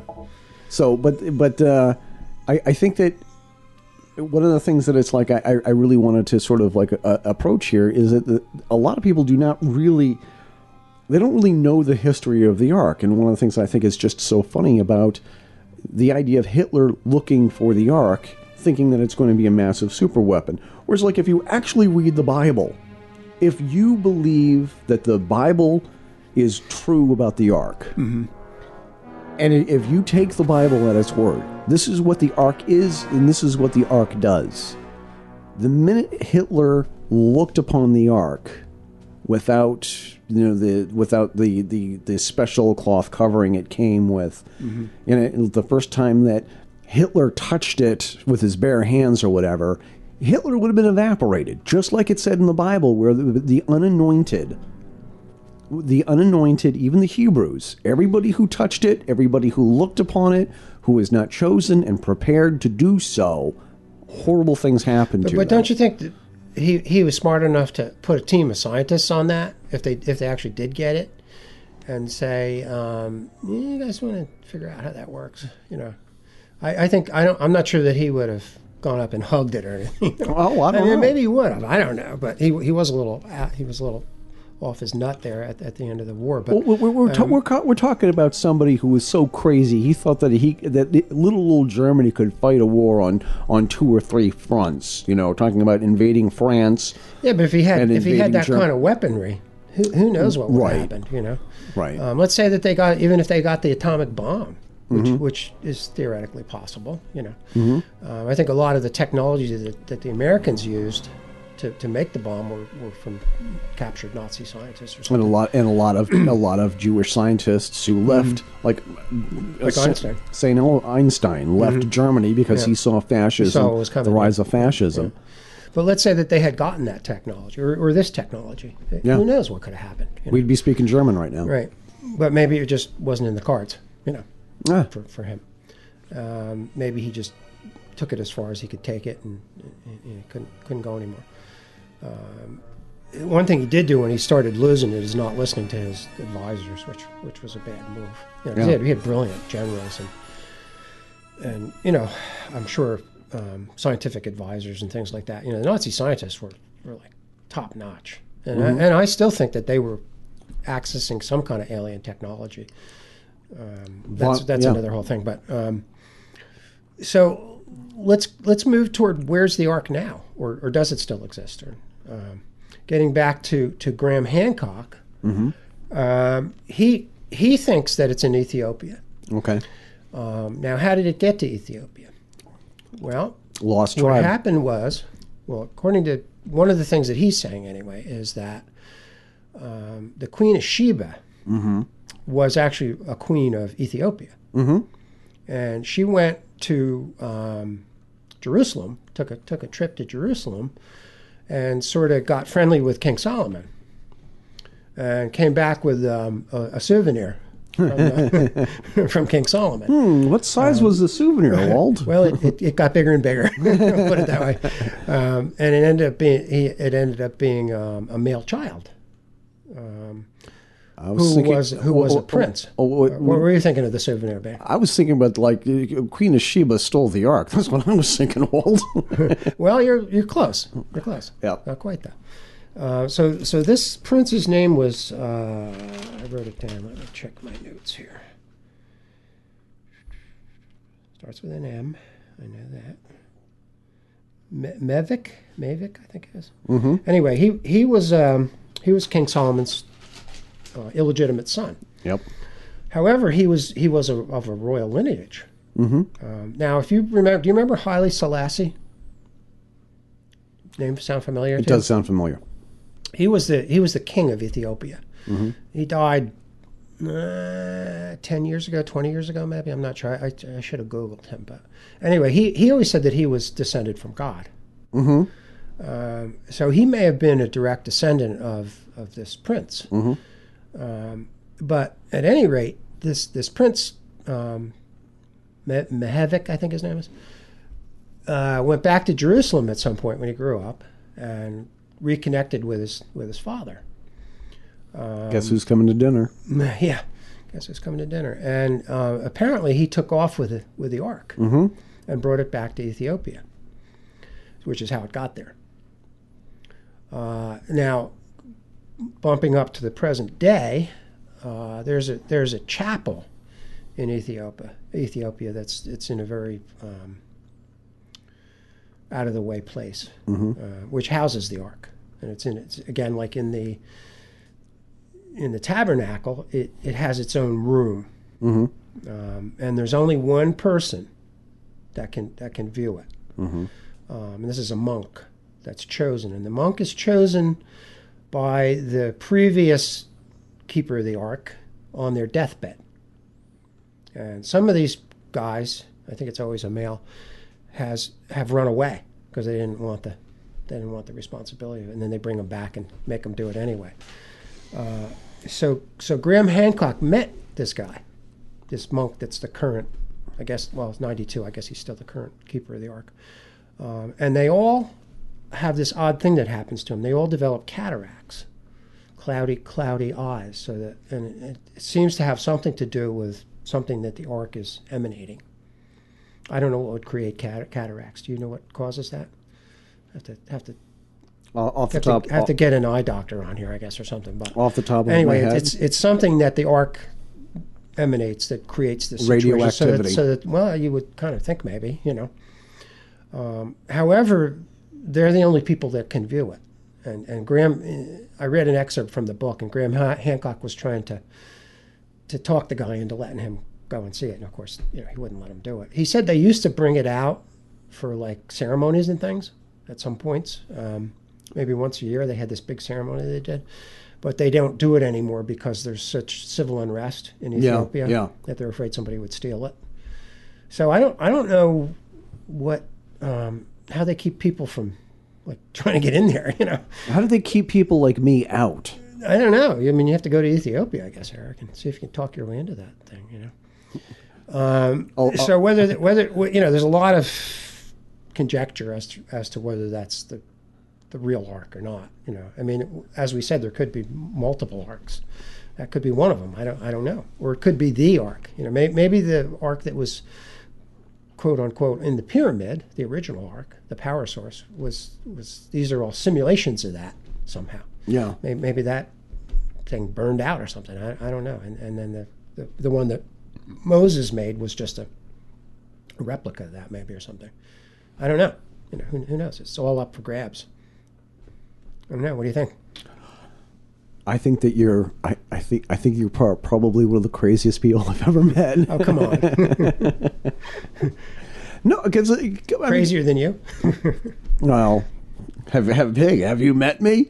No, have you met me?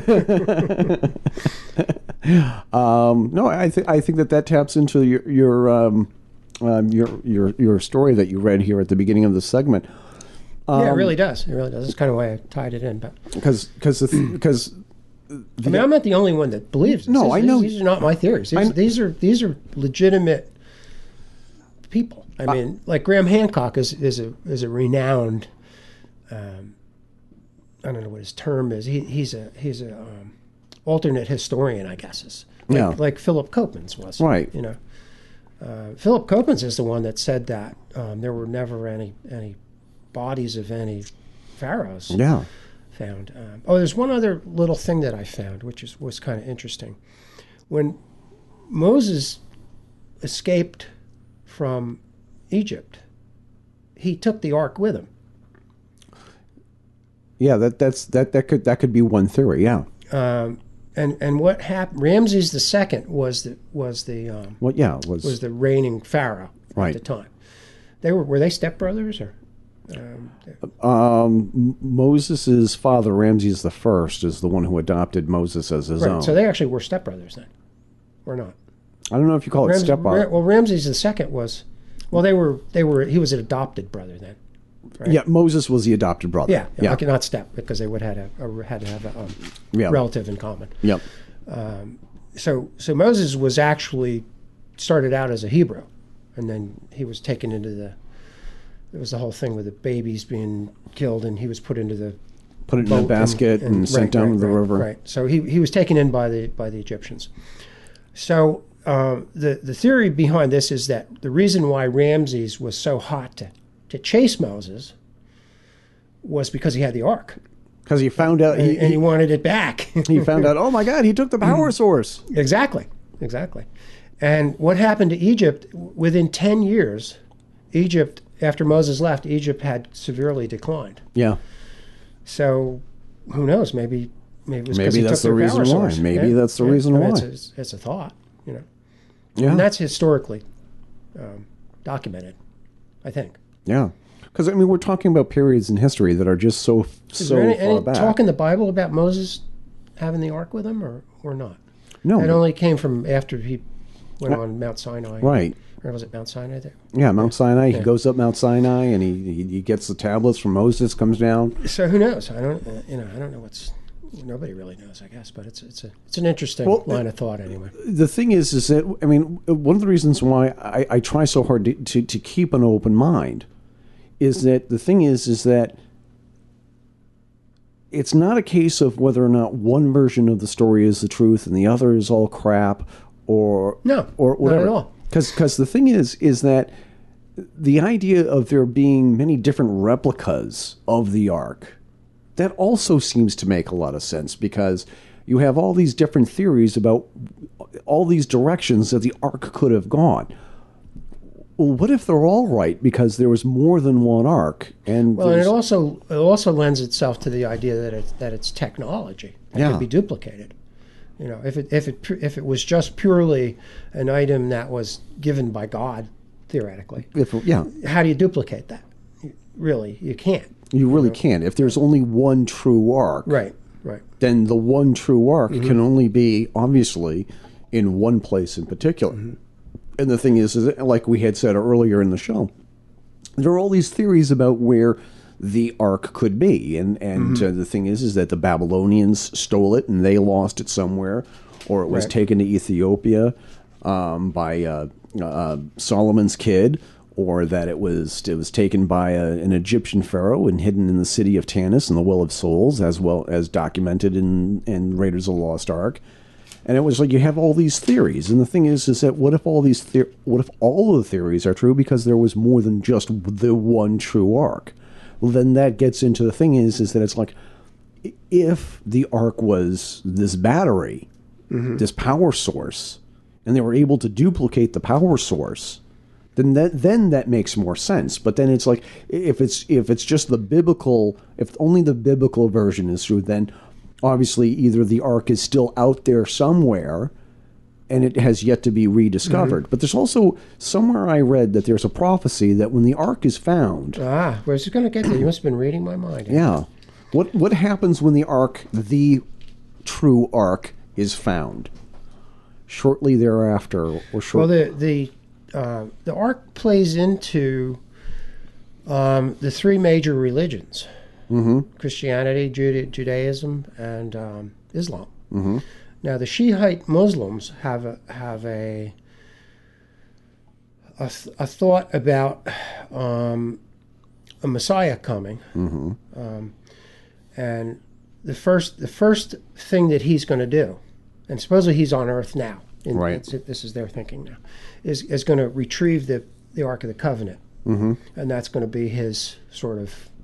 This is the proof. The proof is in the pudding. That he's a guy. He's the real deal. Yeah. So there you go. I mean, that's something right there. You know. Yep. And the Ark plays into the other philosophies too. Jesus will return when the Ark is discovered. Yeah. Whatever Messiah. Yeah. And the Jews believe that the true Messiah, that's not Jesus, will come back with the Ark. Yeah. Yeah. So that's kind of interesting in itself. You know. Who knows? The Ark. So it's got a lot of significance. The Ark, in a lot of ways. The Ark plays into a lot of end times prophecy. Is basically. Does it? Yeah, I'm not too up on that stuff, but. That's one of the reasons why it scared the crap out of people when Hitler was looking. Because if Hitler came up with the Ark. Well, that would fit right into that. That would fit right into. That's true. I didn't. And that's one of the reasons why he was in such a hurry to find that and other artifacts. Right. Because if Hitler could bring all these artifacts that were hidden and lost, then obviously he's the real deal. He's the Messiah. He's the real deal, regardless of all the negative stuff that he did. Yeah, exactly. Now here's another strand, which is going to be a segue into our next show, I think. Nikola Tesla, we've talked about him, I think, on several. He also has a Post-it note. Oh, he does, and as he should. Yeah. He was a very brilliant inventor in the late 1800s, early 1900s. Horrible businessman, but great inventor. He had a little help in that direction, which we're going to get into in the next show. But interestingly enough, he had a theory of wireless energy transmission. Mm-hmm. And he invented he built a tower. I think it was on Long Island or somewhere in that area, that tapped into groundwater. Huh. And he drew up ions out of the groundwater. This sounds familiar. And this tower transmitted electricity. Unfortunately for him, it was free electricity. And that did not play out with the big boys, like George Westinghouse and guys like that. You know? So Edison was the guy that got the nod. And you know, did you ever learn about Tesla in school? No. In history or science? Or no? No. Did you learn about Edison? Of course. Yeah, so it's a skewed history, you know. But it's all Tesla, skewed. We're going to talk about Tesla in depth in the next show. But he developed alternating current. He invented the first electric motor.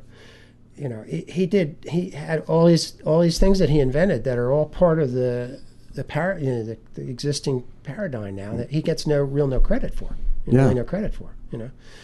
So the interesting thing is that he developed this energy transmission device that was not exactly like a pyramid, but it was certainly in the shape of a pyramid. Mm-hmm. It was a tower. It was wide at the bottom, and it came to like a cone, a cone, almost. Narrowed out. Yeah, it was like an obelisk almost. Yeah. So, and he said that he was actually downloading alien technology. Yeah, one of the documentaries that I was watching in preparation for show number 14 on Tesla, is that he had a lot of strange visions. He was tapped into something that was very unusual. Mm-hmm. Well, he was one of the people that said they received messages from the Dark Knight satellite. Yeah. We talked about that. I think Nikola Tesla was the first one who said, "Hey, there's the Black Knight satellite that's up overhead." Right. And I think that was just like, I think that is very interesting, and Tesla's definitely tapped into something that's definitely pretty far out there. Well, and he proved it. It wasn't just like a theory. He actually made these things. It's exactly what I said earlier about people who are eccentric. Whereas you can be as batshit crazy as you want to be, but the thing is, you better come up with the goods. You better. Well, yeah. If you can't, you can say whatever you want to say. Sure. But if you don't deliver on it, if you can't actually make it happen, you know what he did at the I think it was the 1932 World's Fair. We should look that up and put it in the show notes. Yeah, I don't know the exact date of it, but he was alive into the 40s, I think. We'll get into that when we do the show on Tesla. Do Tesla, yeah. But he actually lit up a bulb. He was holding a bulb. Yeah. And he transmitted energy through his body and lit the bulb up. Now, how do you think that went over? People that saw that, they must have needed to change their pants after. He's the devil. And he didn't die. He's the devil. He didn't die. You know. Yeah. I mean, there's probably people that probably thought that. You know. So he had something going on. I mean, he was to me he should be renowned as an American genius. Yeah. And he's not. No. He's been in it. Now, when he died in relative obscurity in a hotel room in New York City. Of course, the Secret Service came in and took all of his documents, and who knows what happened to those. But he was definitely tapped into some advanced, ancient technology. Whether it was alien or not is part of the next show. Yeah, he was getting it from somewhere. He says that's where he was getting it. He could actually visualize things fully formed, and then make it. Yeah. He didn't necessarily have to. I mean, he probably did draw it out on paper. But anyway, we'll get into that for the next show. But I just think that's a good segue to talk about him and how brilliant he was, and how if he had become more prominent, maybe things would be different in this country. We would be living in a different world right now. Right. We'd have a different paradigm, energy system. Absolutely. Yeah. He would have changed things, and which is why he was crushed. Yeah, basically. Yeah, because the thing is, big boys. Because the thing is that he was offering something that you couldn't put a meter across. Right. I mean, they probably would have found a way. I mean, let's say he had wireless energy transmission. Mm-hmm. They would have charged it for the box or something, like a cable. Yeah. But it wouldn't be as much as what they did. I mean, we'll never know. We won't, because it didn't happen. Yeah. So we were kept from it. Again, it goes into our bigger picture of why are these things not brought forward to us? So what are our final thoughts on the Ark?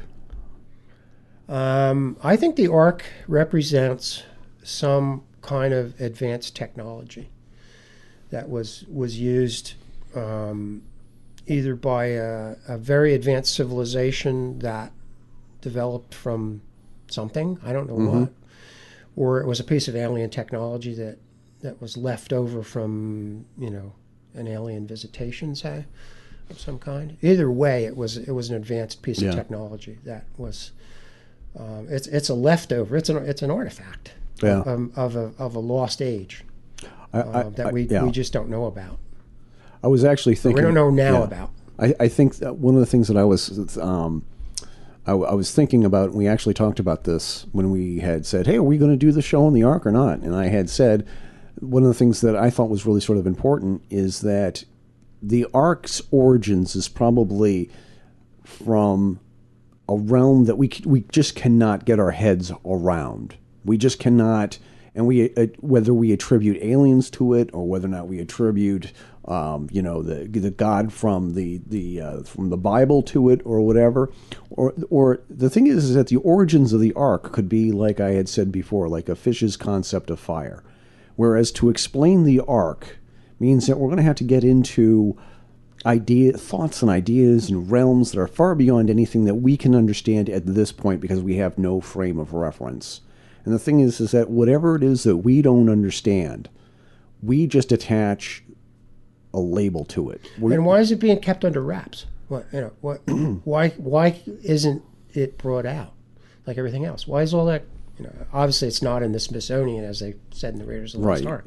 But there's a lot of stuff that is in the Smithsonian that we're not privy to for whatever reason. Why? Yeah. Why is that? Yeah. We're not evolved enough to just to maybe you have to be an Ark-ite to just as a reminder. Walt and I use the Smithsonian as a catch-all phrase because there really is two different types of Smithsonians. There's an underground Smithsonian and a public Smithsonian. Right. And they have all these secret archives, which I call the real Smithsonian. Like the real Area 51. Like the real Area 51, where they have all these things that they're keeping for whatever reason. Who regulates the Smithsonian? Is that under the Department of the Interior? I think it is. Yeah. So how do they get to do that? I mean, theoretically, we own those things, don't we? I mean, as the American people. Oh, well, it's being looked after by what's the word I'm looking for? Top men. Top men are. But why can't they open? Why won't they open that up? That's what. Well, because top men don't think that we're ready for it. Well, why though? What's their reasoning? It doesn't make sense.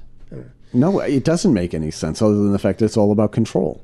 But the thing is that getting to what the Ark actually is. The Ark is something from a realm that we as everyday normal human beings are not. We just don't have a frame of reference yet. Right. But some kind of a science or technology or spiritual power. Yeah. That would probably throw everything out of whack. And that's the reason why they keep it under wraps. Mm-hmm. Because the thing is that what if you could make a huge Ark, or a huge Ark in each city, and power the city by that? What would that do to everything?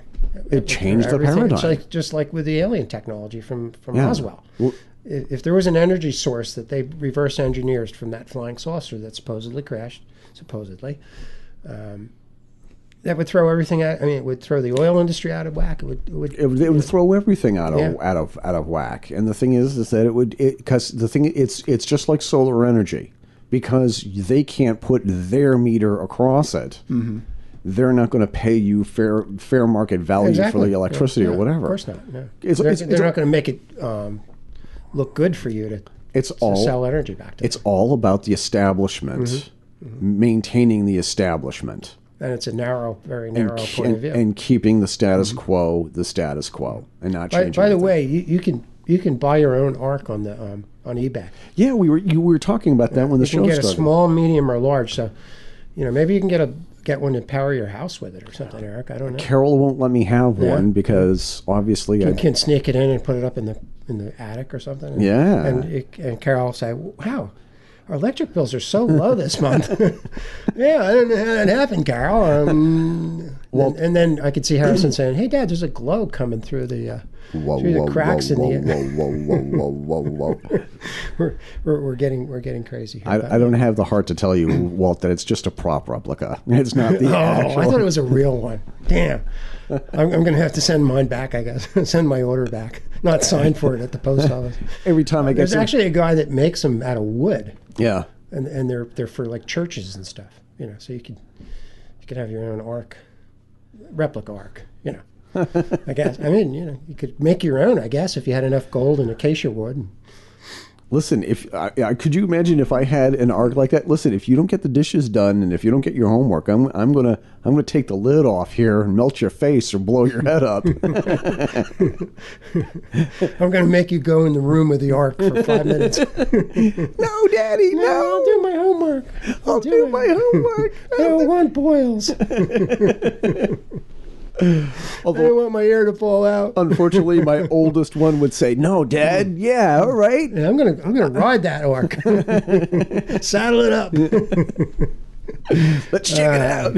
So I'm looking forward to the Tesla show. He's one of my heroes. He's one of the guys that I think has just not received enough.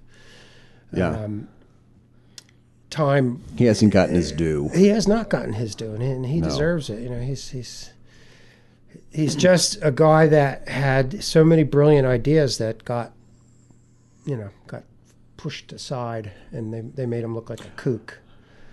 Yeah, we're doing that thing called porch sitting again, Walt. But I just want to say one more thing. I'm going to rent a Tesla. Yeah. For next week, I'm going to drive in with it. I'll take you for a ride in my Tesla. You're going to ride your Tesla, so you can come over here and talk about Tesla. Yeah, absolutely. Yeah, absolutely. Yeah, I think that's going to be. I don't know how much it costs. I don't even know if you can rent one. But did you see the guy who rented the Maserati and for his wedding? No, what happened? Crashed it into a wall with his bride. She still had her wedding gown on. He said, "I don't know, I lost control of it." Of course, did $28,000 damage to it. How's that for a honeymoon? Trying to explain that excursion. Trying to explain that to the insurance company. Well, her wedding veil got caught under the brake pedal. Yeah, I bet it did. I wonder how it got there. I don't know. I'm just saying. I'll leave the details to you on that.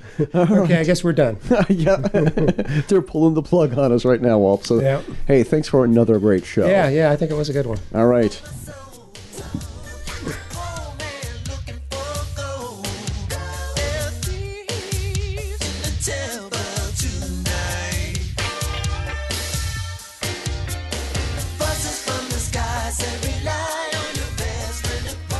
This has been The Metaphysical Connection with your hosts, Eric Renderkingfisk and Walt Schnabel. This podcast is dedicated to exploring the unexplained, the paranormal, and the supernatural phenomenons. You can learn more about us on our webpage. Right now it is metaphysical.fedorachronicles.com, where you can find links to our Facebook and Twitter page. This is also a great way to catch up on past shows, find out what we'll be talking about next time, and drop us a line and tell us how much you love this show and what topics you want us to tackle next. That's also a great portal for all of you to let us know if you'd like to be a guest on our show with a great story or to promote a book that you've written or a documentary that you have filmed. The Metaphysical Connection is a product of the Fedora Chronicles Network, copyright 2016, all rights reserved.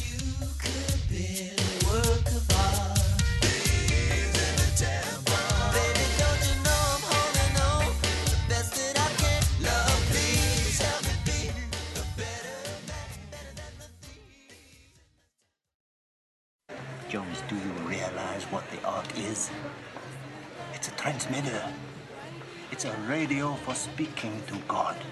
And it's within my reach.